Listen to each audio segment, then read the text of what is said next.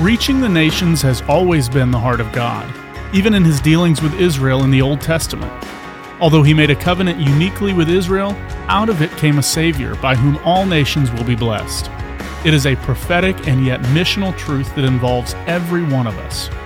Here's Dr. Jim Bradford with more on The Central Moment. I welcome you to Central Moments. We are continuing to walk through sort of paragraph by paragraph the New Testament letter to the Galatians written by the Apostle Paul, and today reminds me of something that's really important in the life of the church I pastor here at Central Assembly, and that's our intention to leave a God-sized footprint in our world. And so our generational and global footprints are what we often call, what are often known as missions. And sometimes we think that this idea of reaching the nations, of leaving a global imprint, of sharing the gospel, even with people who presently don't have access to the gospel, that this is a New Testament idea. But actually, it's embedded in the Old Testament as well. And Paul is just going to underscore this as a part of making a larger point. And we're in chapter 3, verse 6. So also Abraham believed God, and it was credited to him as righteousness. And there was pressures on the Christian church to say, okay, if you follow Jesus, become a Christian, you also need to be circumcised and look and live like a Jewish person, according to the Old Testament law. And his point here, he really unpacks it, especially at length in Romans chapter 4, if you want to read that later. He said, the fact is that Abraham believed God, and he was counted as righteous. He believed that God was going to give him the promise of a son. And he was counted righteous because he, by faith, believed God.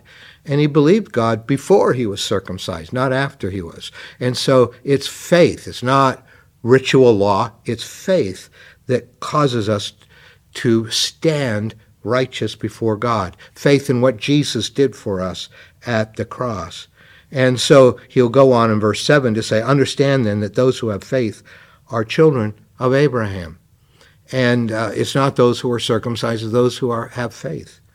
And this can include non-Jews, therefore, as well as Jews. And so he goes on to say, Scripture foresaw that God would justify Gentiles, the non-Jewish people, by faith, not by the works of the law, by faith, and announce the gospel in advance to Abraham.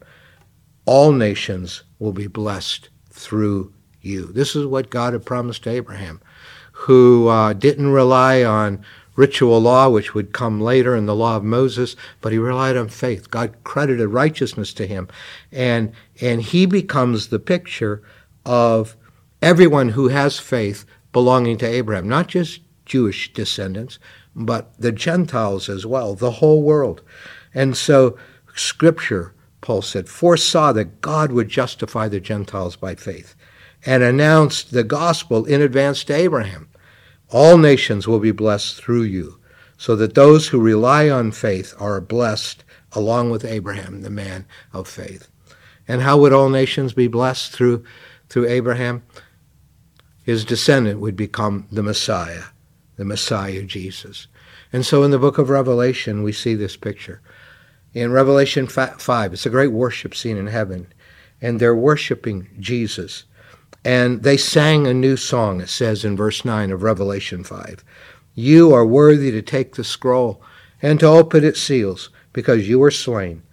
And with your blood you purchased for God persons from every tribe and language and people and nation.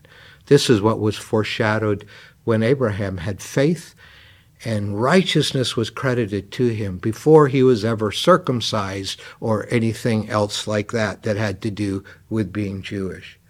See, the gospel has come for all the nations. All the nations can access the righteousness of God by faith. And this was the heart of God right from the beginning. Missions is not a New Testament idea. And if you're carrying the heart of God, if you're full of the Holy Spirit, I believe we'll get past the day where, well, if a missionary is speaking today, I'm not going to church. They always talk about missions, but, I'd rather buy myself a new car than invest in people being reached with the gospel. I mean, I hope God, by his heart, as he pours out his Spirit in our day, takes us far beyond that. We need to line up with the heart of God, who right from the beginning had all the nations in mind to be saved through his Son. So, Father, we thank you for your heart for missions. We thank you. This is part of your DNA. This is part of the promise to Abraham.